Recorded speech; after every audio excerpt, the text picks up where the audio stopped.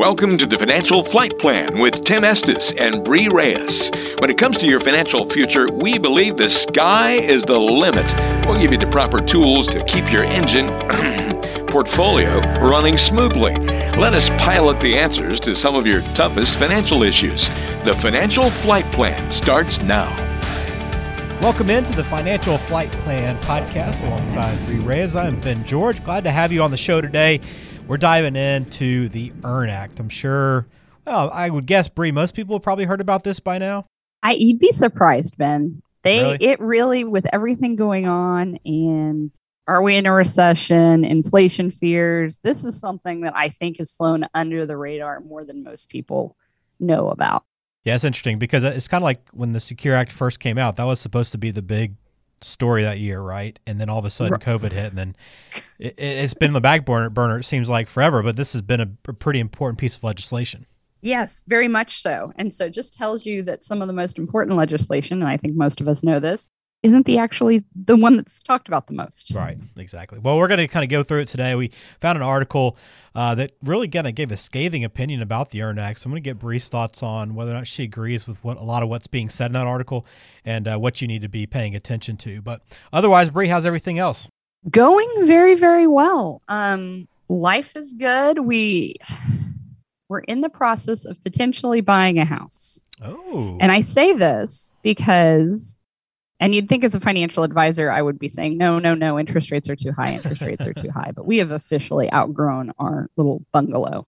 It's getting just way too tight. The bigger and older Nate gets and the more room his toys take up, the more space it's pretty apparent we need. So we're out there looking, and we have the way I'm looking at it right now is probably the way I would tell a lot of our clients to look at it. And the way I've explained it to Joaquin is, yes, while we might not like our interest rate right now, we have to remember historically, it's still a pretty good rate, A. And B, you're dating your interest rate. You're not married to it. And what do I mean by that? When and if rates lower again, which I don't think they're going to in the next year or two, we can always refinance to get a lower rate. So we're not locked into this. I mean, we are locked in for 30 years and or till we see something better. Right. So I don't know. We fell in love with the house. We went out of town to visit some clients in a different city. We made an offer. We lost the house. And then yesterday afternoon, we got the phone call that the original offer that had been accepted had backed out. Okay. And so they wanted our offer to be on the table before they went to the sellers and explained to them what happened. So we're just waiting for them to sign the paperwork, I think. Wow. I'm not quite sure. I'm in a weird situation. This has been a very weird week. Nate has strep. This has just been a very weird week. How is Nate? Is he processing the move at all? Have you talked about it with him? Not yet. Not yet. He hasn't seen this house. He knows nothing. Gotcha. He's seen pictures of his bedroom and he's seen pictures of the backyard because it has a pool, which in Texas is mandatory for me. And so he liked that. But outside of that, he has no idea. Well, he seems like the type of kid that will go with the flow. So as long as there's enough room to play golf in the backyard, he's fine. And there is. I love it. I love it. Well, that's exciting. Well, congratulations if it all plays out. I know it's a big time in your life and everyone's, and I know we talk about houses on the show quite a bit. So it's fun to have you go through it. Maybe have some lessons learned afterwards potentially. Oh, I imagine I'm going to learn a lesson or two because even when you're the professional, you learn stuff, and it's also hard. And I say this, especially in my divorce podcast, do not get emotionally connected to an object. And what did I do? I got emotionally connected to the first house we saw and lost. Yeah. And that broke my heart. So this one I'm trying to be a little more realistic with, but I still love this house. So we'll see. Well, fingers crossed. Yeah, wish you the best of luck and look forward to hearing updates as we go forward. But we'll jump into the show now and talk about this EARN Act. Again, we're going to put this up online. We'll put the article in the show notes too, so you can find it and read it for yourself. EstesFinancial.net is the website. And again, if you have questions or want to go through this with Bree and figure out how it affects you, you can always call Estes Financial afterwards at 817-444-8402. But this recent article we found in The Hill, it kind of paints the EARN Act, which is, if you aren't familiar with it, it's Enhancing American Retirement Now. And this is the Senate's version of the House's Secure Act 2.0 bill. And it paints it in a negative light primarily as a tool to give a tax break to rich Americans in a way that ultimately adds to the national deficit, which we know is growing and growing more and more, and only circumvents the problem instead of solving it. So we want to kind of go through this today and look through it. So Bree, I guess first off, EARN Act, can I give us a quick, what is it? Why is it important for us? Well, and I love the acronym. The first thing that people will learn about the EARN Act is it raises the age at which American taxpayers must start taking money out of their qualified accounts. So their IRA, their 401k, their TSP, provided they're retired, from 72, which is up from 70 and a half. I still have run into so many people that still think it's 70 and a half. It's not, it's 72. But this EARN Act is raising it from 72 to 75, allowing for 3 extra years of tax-free growth, which is interesting. The article in The Hill calls it a bone to the rich taxpayers by allowing them to deposit an additional.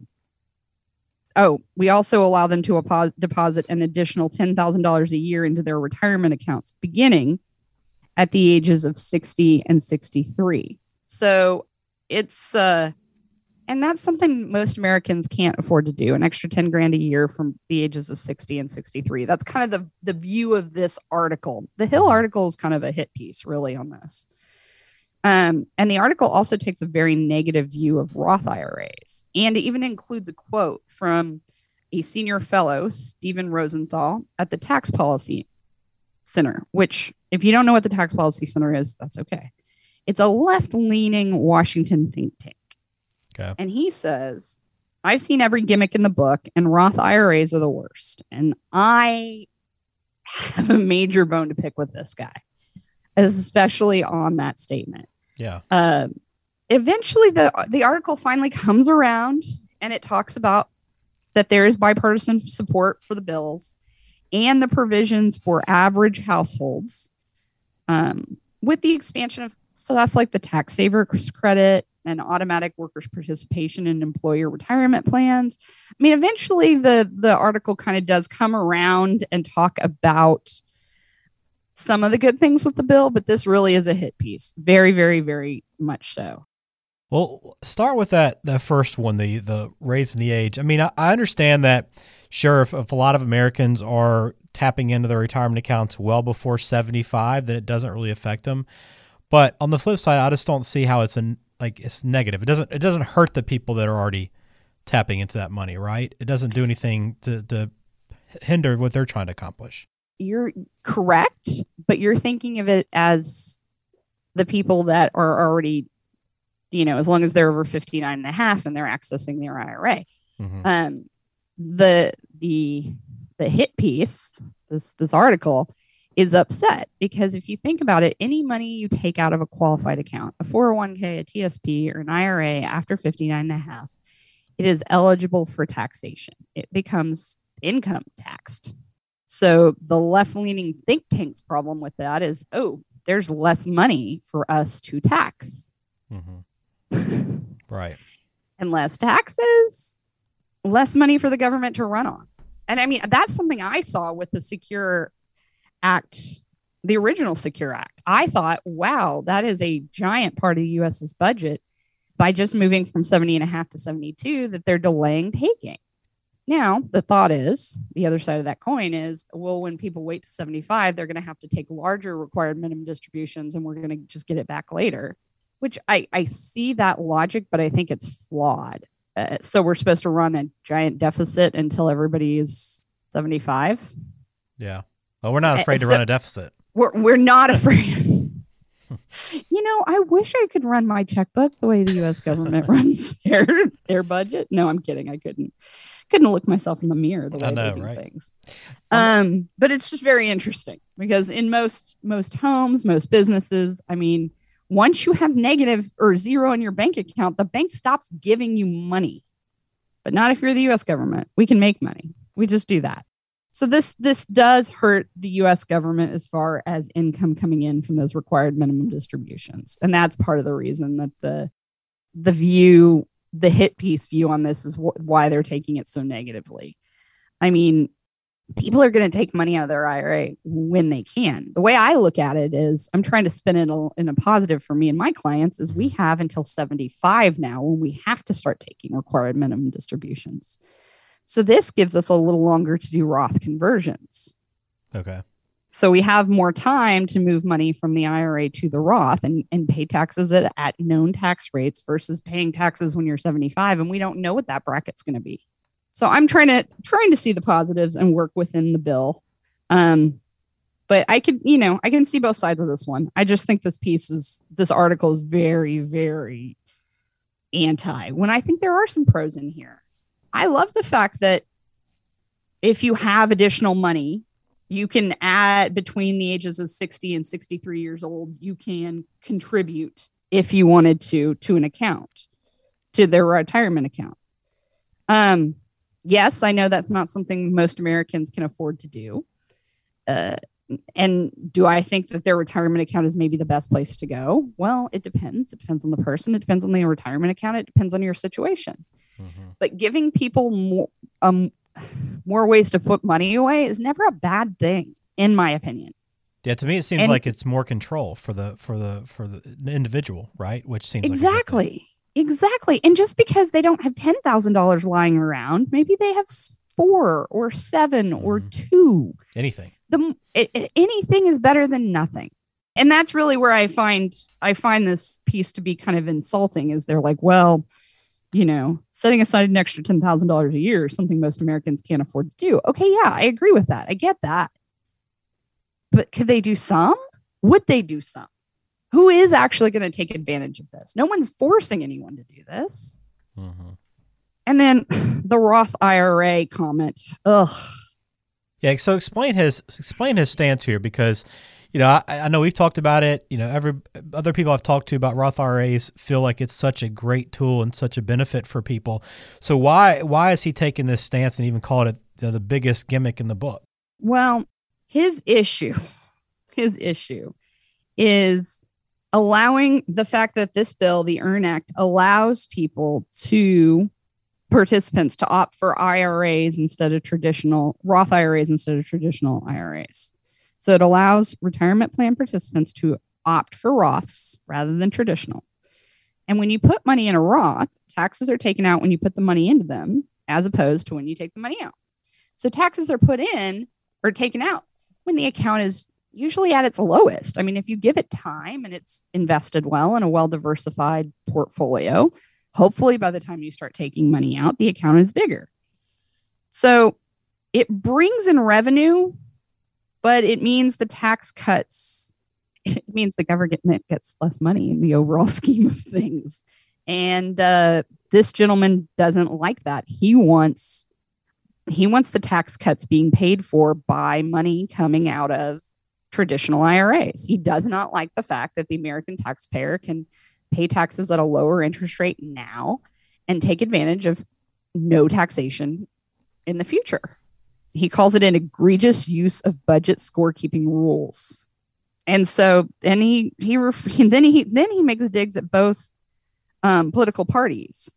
And he's concerned about the fact that we have these tax cuts that aren't going to get paid for by money taken out of traditional IRAs. And he just seems like a grumpy man. Mm-hmm.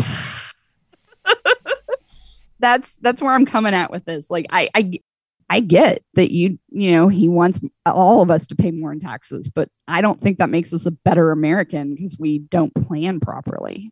Right. I love Roth IRAs, and I will fight someone tooth and nail on the benefits and the merits of a Roth.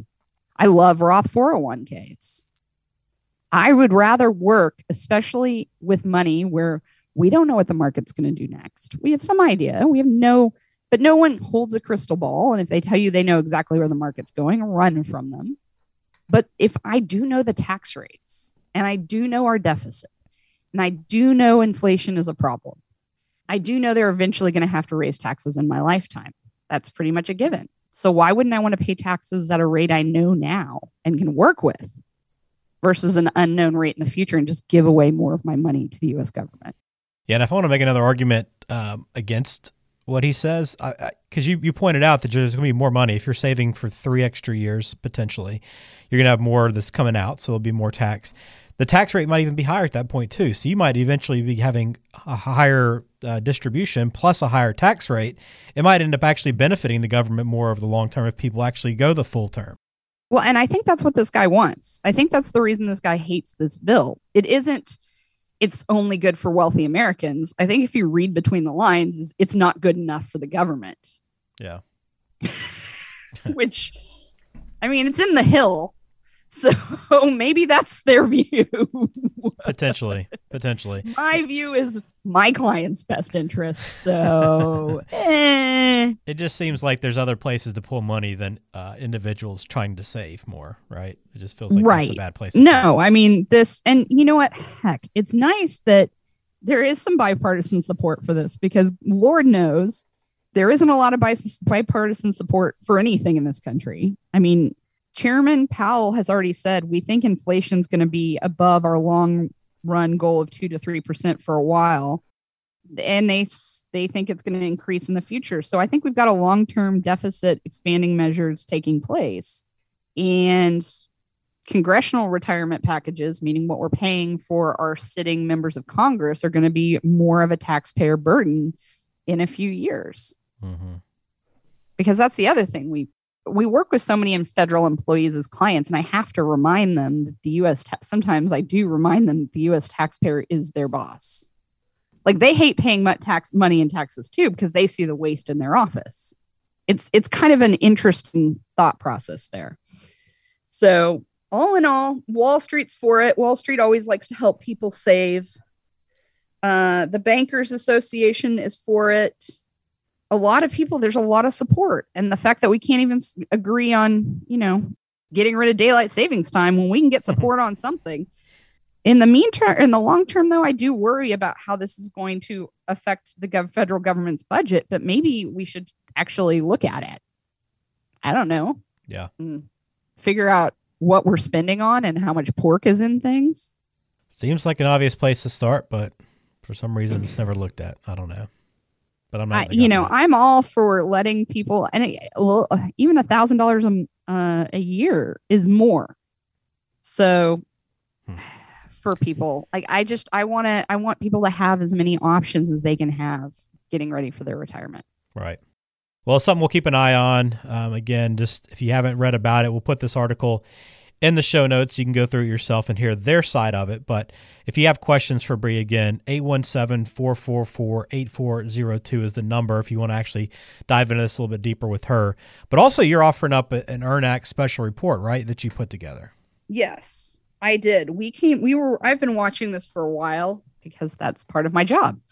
And so we have developed an EARN Act special report. And if you email us at info, I-N-F-O, at Estes Financial, ESTESFINANCIAL.net, N-E-T, we will get it emailed over to you, or just give us a call at the office, 817-444-8402. Once again, 817-444-8402. Very good. All right, it's time now to jump into our Getting to Know You section of our podcast. Bree, your question for this week: what language do you wish you could speak? I wish I could speak better Spanish. I married with a last name like Reyes. I'm married into a very Mexican, Portuguese, Spaniard family. Mm-hmm. And my Spanish is terrible. Although my husband says it's better if I've had like 2 margaritas. So, but I just felt, I wish I felt more comfortable in my grasp of the Spanish language. It's beautiful and wonderful, and we're trying to teach it to Nate. But I just feel like I have no grasp of it. I took a bunch of years in high school and didn't pay enough attention, and I wish I had paid more attention along the way. I know a few things, but not much. Well, I've got a Duolingo app, and I try that every once in a while, but then I get busy and I forget about it. Yeah. Life gets in the way, huh? Exactly. That's something I got to focus on. Very good. All right, let's take one question here, too, before we get out of the show today. It came in from June. I know you work with federal employees a lot, so this is a good question. She said, I'm a federal employee. I'll have a nice pension when I retire next year, but I'm wondering about the money in my TSP. Should I keep it invested there or should I move it somewhere else? Ooh, June, that's a really good question. It depends. See, the TSP has this really, really cool provision that allows you to access if you meet some qualifications, and there's different qualifications for if you're a law enforcement, firefighter, air traffic controller, then they're for general federal employee. But the biggest thing is you might be able to access the TSP. As I said, the word might be able to access your TSP prior to 59 and a half without paying a 10% penalty. So it might be important to have some money, not all of it, in your TSP. I'm hesitant to allow anyone to roll all their money out of the TSP, especially if I don't know if you're even eligible for it based off of your age. So I would look into those provisions. Like, there's a lot of really fun and cool things that you can do with the TSP. It is a great accumulation vehicle. And I know that the new website has caused some headaches. I hear you. I've heard it. I wish I could say I didn't warn you guys, but I think we did a podcast about it. And yes, those headaches are still ongoing, but it was a great accumulation vehicle. I'm not real sure about the new 5,000 funds supposedly that are available, and that I think the fees are going to eat that up. But when it comes to distribution, it has historically not been the best distribution vehicle. But at the same time, there are some major benefits. So it kind of depends. I would talk with a financial advisor that is a chartered federal employee benefit consultant. Someone who knows federal employee benefits and are tested on them and understands the TSP inside and out. Because the average financial advisor is going to tell you, pull your money out of your TSP and invest it in an IRA. And now we have possible penalties and all kinds. Just do your research and talk to somebody who knows exactly what your benefits are, because they're very complex and they're very different than the average American. Yeah, it was a couple episodes ago, episode 112, everything you know about the latest TSP changes. So you can go back and check that one out if you haven't listened to that, June, or any federal employees listening to the show. If you want to learn more about the TSP changes and how it might affect you, that episode is all about it. So check it out again, episode 112. All right, thanks for the question, June. If you have questions for us, send them in, estisfinancial.net. You can also log on there to get that EarnAct special report. If you really have questions, again, you can always reach out to Bree for more, and you can do so over the phone as well at 817-444-8402. Well, good article breakdown. Great to hear your opinion. Always good to hear a couple of different sides to this legislation, but I know it's an important one that we'll continue to track. It very much will be. And those of you listening, go out and lead an abundant life.